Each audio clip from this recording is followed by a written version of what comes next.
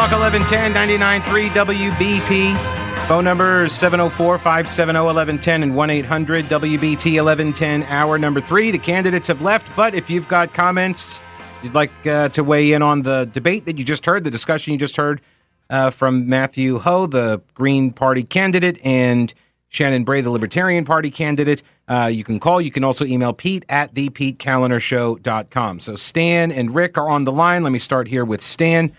Stan, welcome to the show. How are you? Yeah, how are you doing, Pete? I was going to ask them two questions. One, which regulatory agencies would they get rid of or greatly diminish the power of, since we obviously have many regulations? And since they both agreed that the income tax wasn't something that was good for the country, what would they replace it with? And I'm just going to say, I wouldn't replace the income tax. For me, I wouldn't replace it. I would just adjust all the other taxes as necessary in order to collect the same amount of revenue. And if I could get rid of an agency, I would get rid of the ATF. So I'd like to know what your thoughts are about what you would do and what you think about mine. So I'd say first off, just right off the top of my head, the easy one for me is always the U.S. Department of Education, then the Corporation for Public Broadcasting. Just those are the easiest ones for me to identify. As far as changing the tax system, I understand government has a function. The federal government has a function. You limit it back to its constitutional boundaries. I'm not sure how much it actually costs, though, to run at that point, and I don't know how much you would actually need to fund it. I think the original idea was to fund it with tariffs, right?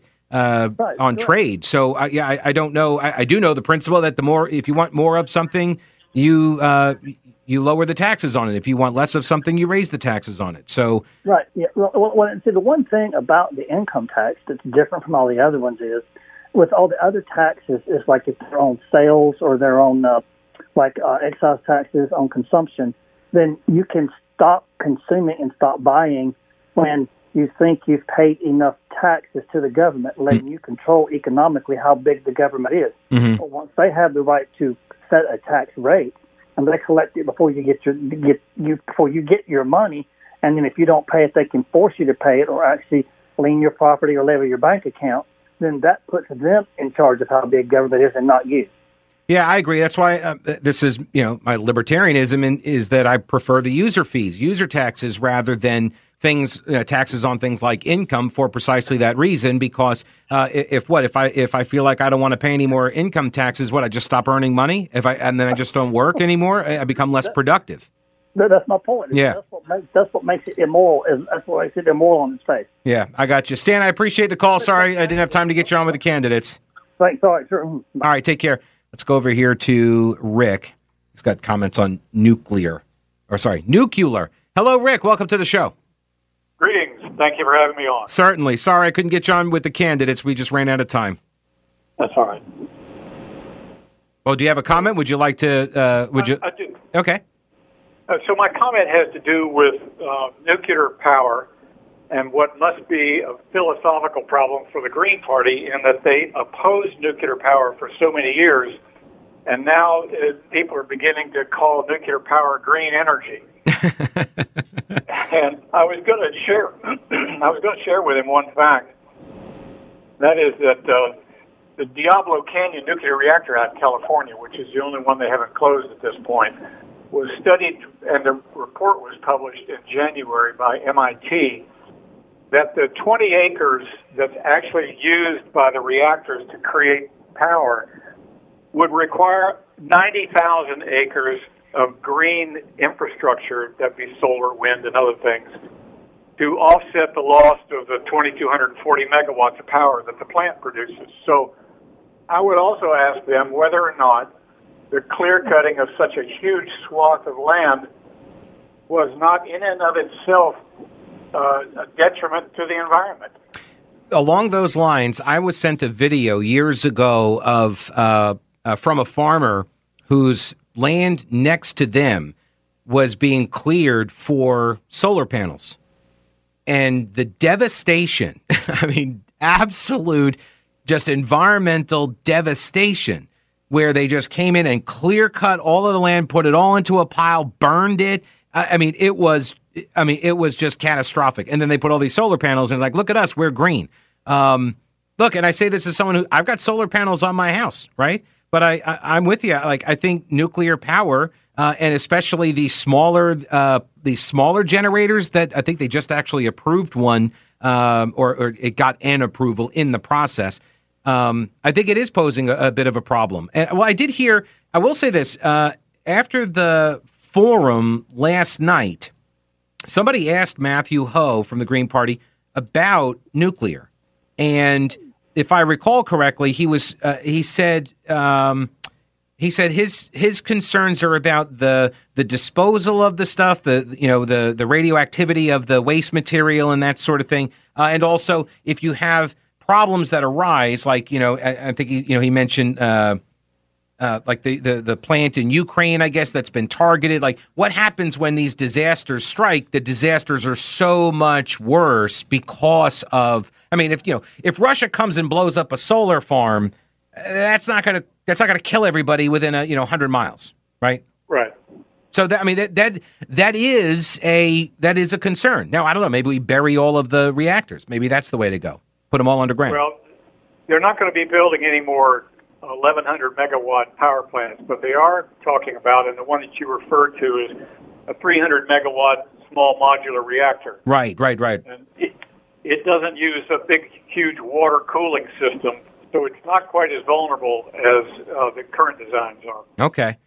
Yeah, no, I think this is the energy crisis that we are seeing right now is, I think, going to present a lot of problems for policymakers that went all in on renewables, knowing full well that it's going to take a very, very long time for the technology to get to the point where, as you mentioned earlier with your example of the clear cutting, like the trade-off is just not there at this point. Well, the long-term storage of high-level radioactive waste is solvable, and we do have a place at Yucca Mountain for it. Yeah. But unfortunately, the politicians have not had the backbone to put the place into operation. So instead, we have 80 different reactors around the country that have spent fuel pools, and the federal government is having to pay each year from their settlement fund nearly $500 million a year to pay the utility companies to store it in those areas. So anyway, it's a complicated subject, but yeah, no, I appreciate the background. Thank you, Rick. Yes, sir. All right, take care. I would just submit launching the waste at the sun. Launch it at the sun. Let's give it some of its own medicine. Right back at you, son. Here's some radiation for you.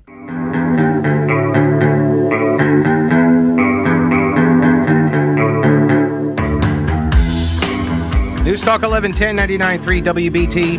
Pete Callender here. 704-570-1110 and 1-800-WBT 1110. People are commenting, reacting to the debate between the two alternative party candidates, Matthew Ho from Green Party and Shannon Bray from the Libertarian Party. So let's go back to the phones. Here is Dan. Welcome to the program. Hello, Dan. How are you?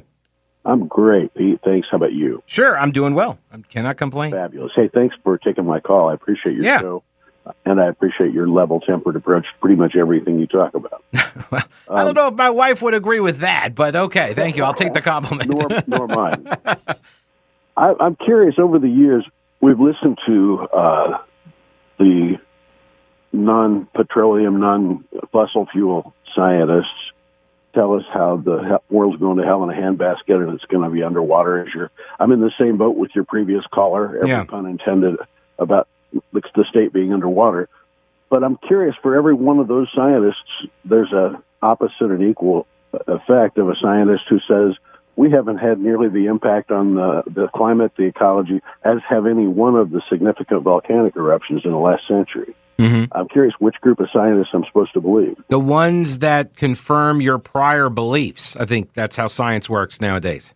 That's kind of the idea. Or the ones that get the biggest checks, right? Yeah. Well, and that is actually, that was one of the questions, and I did not get to it, which was, and I packed it up already, but one of the questions I wanted to ask was they spoke a lot about, the role of corporations and big money in politics and the way it has sort of, contorted and twisted our government and that sort of thing. And I'm genuinely curious as to why people think that doesn't also occur in the climate science field. Why would that industry be any different than, say, the pharmaceutical industry or the oil industry, right? Why would that be different? It seems to me like if you've got the government and you've got elected officials that are pushing for certain industries, they're going to do carve-outs and benefits for those nonprofits or government entity or corporate entities, rather. So why wouldn't that same thing apply to the green energy industry? I think you're absolutely right. In fact, it's equal to today Joe Biden asking for us to be more conciliatory and get along better. That kind of science to me is pretty much bought and paid for science by the folks who get the media. That's the other side, is anybody who disagrees with the green folks doesn't seem to get the airspace that they do. Yeah. No, and I also would tell you, though, that Matthew Ho would argue that the Democrats, that they're not on board with green energy nearly enough, and that they are still bought and paid for by the fossil fuel industry. They're still getting all of the money from these entities as well. So they don't go far enough. I don't for a minute believe that Ocasio-Cortez and that crowd really have the ecology in mind at all. I think they have a much bigger agenda. That's possible. Dan, I appreciate the call, sir. Have a great weekend. Thanks, Pete. All right, man. Let me jump over here and get Judith on before the news. Hello, Judith. Hey, how you doing? Hey, I'm good. What's going on? Well, I just want to say I agree with the last caller about AOC. I may be a little bit of a conspiracy nut, but, anyway, speaking about the green energy, I got a phone call a while back, and they were wanting to offer me free panels, and I live right over here in Fort Mill. Mm-hmm.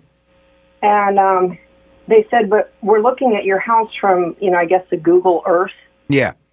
And they said, but you have 3 oak trees that are going to have to be taken down. Right. And I said, well, that doesn't make any sense. They're healthy oak trees. And he says, well, they're blocking your roof. Right, the sight line to the sun, yeah. I said, so don't I already have green energy by protecting my home from having to run the air conditioning all day? Yeah, I mean, trees, if they're tall enough, right, they can provide shade for the house, and they can reduce your energy bills.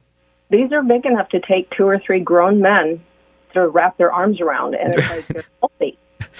And he hung up on me. Yeah. Oh, well, also, I would submit that there's no such thing as free panels. So a lot of that sounded kind of scammy to begin with. Yeah. Yeah. Look, and that is that not every house is going to be situated well enough for the solar panels to be, what is it, southward facing? I think they need to be. So you get most of the sun. We just happen to be in a house that's newly built, and so they tore down all the trees to build the houses. And so we didn't have any trees to block it, and so we get full sun. And honestly, with the metering system with Duke Energy, it makes sense for us. We're consuming what we produce, and then we produce extra, and we sell it back into the grid. So our power bill is like $15 a month. So right. I have a friend that has a yak ranch in Alaska, mm-hmm. and very close to Denali, and they don't have any trees up on the top of the hill, so it pays them. Right. That's the only reason why I listened. Yeah. But to think of cutting these trees down, it's like, are you crazy? Yeah, you got to tear down the nature to save it, obviously. Judith, thanks for the call. I appreciate it. Have a great weekend.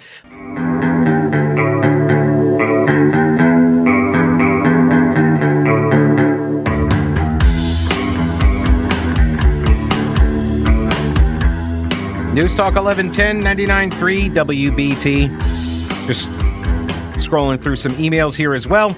After we had the 2 candidates, the alternative party candidates.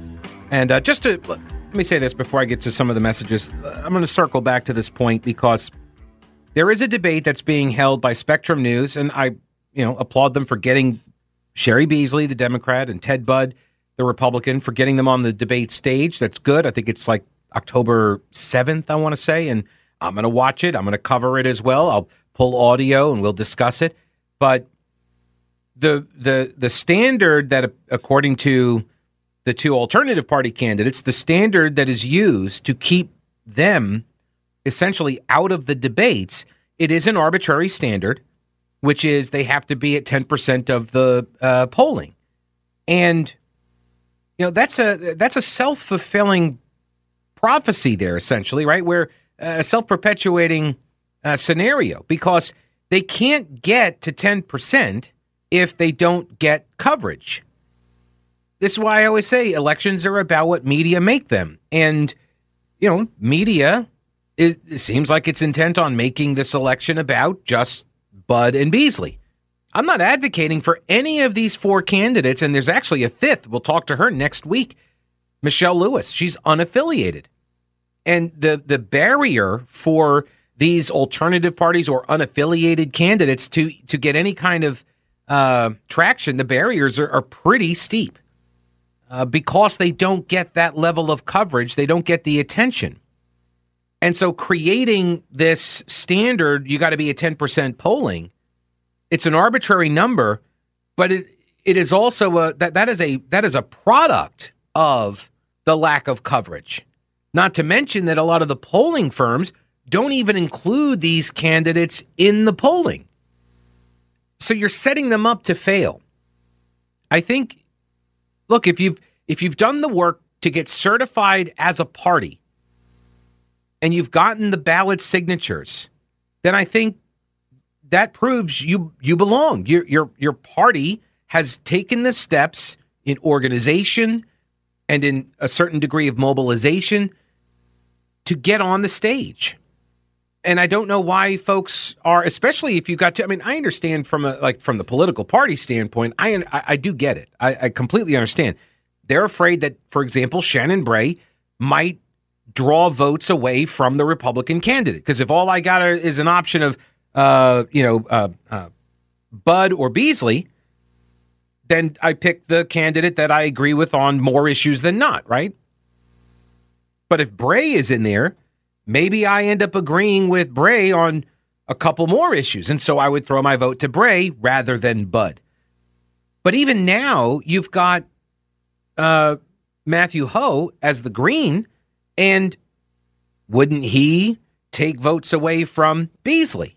If that's the mentality, which I don't necessarily agree with, but if this is the argument that, these votes are going to be drawn away from another candidate, first off, I don't believe that they are those candidates' votes just by right. By default, you get my vote. No, you got to earn my vote, because I will leave races blank. If I don't like either party candidate or if someone's running unopposed and I loathe them, I will not vote for anybody in the race. And that's my protest. That's the way I let my voice be heard. My silence is violence, if you will. So even now, though, you've got other people, you've got essentially a canceling out effect going on, right? You have a Green, you have a Libertarian. If your philosophy or if your game theory on this is true, then it's a wash. Then why not have them on the stage? Because they're going to draw from both of the candidates equally or roughly equal, right? So where's the harm? I think there's a real opportunity missed to give people a greater nuanced discussion. But anyway, but you also, it took me 2 hours, 8 different segments of about 8 minutes apiece to kind of go through various topics with these guys. I did not put them on a clock. I have no idea who got more time and who didn't. Although if I had to guess, probably Matthew got more time just because, he spoke about more and people had more questions for him specifically. But, I found this discussion as well as the forum last night to be more productive than putting people on a clock saying you got 30 seconds, go. Because it allows the candidates to just tap dance away from the question without answering it.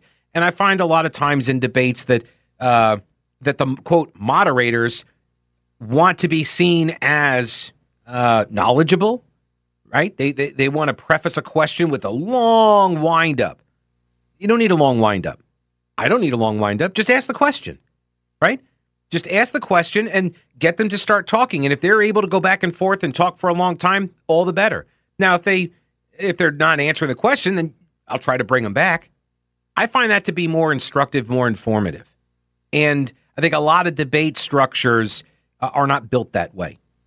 They're not built. They're built to check boxes. And one of the things I cannot stand, it's the worst part about debates, is when the moderators will stop a discussion from occurring. Like it's underway. There is an actual debate that is broken out at a debate between the candidates. They're going back and forth, and all of a sudden the moderator will muscle their way into the debate in between the candidates and say, well, all right, well, it's a really good discussion, and we'll come back to this, but I have another question I really would like to ask. No. If you have a question you really want to ask, you ask it first. And if you get a lot of debate about that, and that ends the debate, and like you literally use all of the time on that one question, then so be it. So be it. Well, but I want to get to these other things. I understand there's a tension there, I guess, but you want to stack your debate with the questions you care about most. But really, is it questions you care about most that you should be asking, or is it questions that people care about most that you should be asking? Right? These are all part of the process, and this is where a lot of bias lies. You can tell in the questions that get asked, how they get asked, how much time is given for different topics, that sort of stuff. You can tell the bias of the person that's putting it on, the organization that's hosting the debate, that sort of thing. It's why you want more debates, by the way. It's why you want a lot of debates by different organizations with different moderators, because they're going to pick different topics, they're going to run different formats, and then voters get a better idea of the philosophies that the candidates have. That's my view on it. What do I know? I'm just a radio host.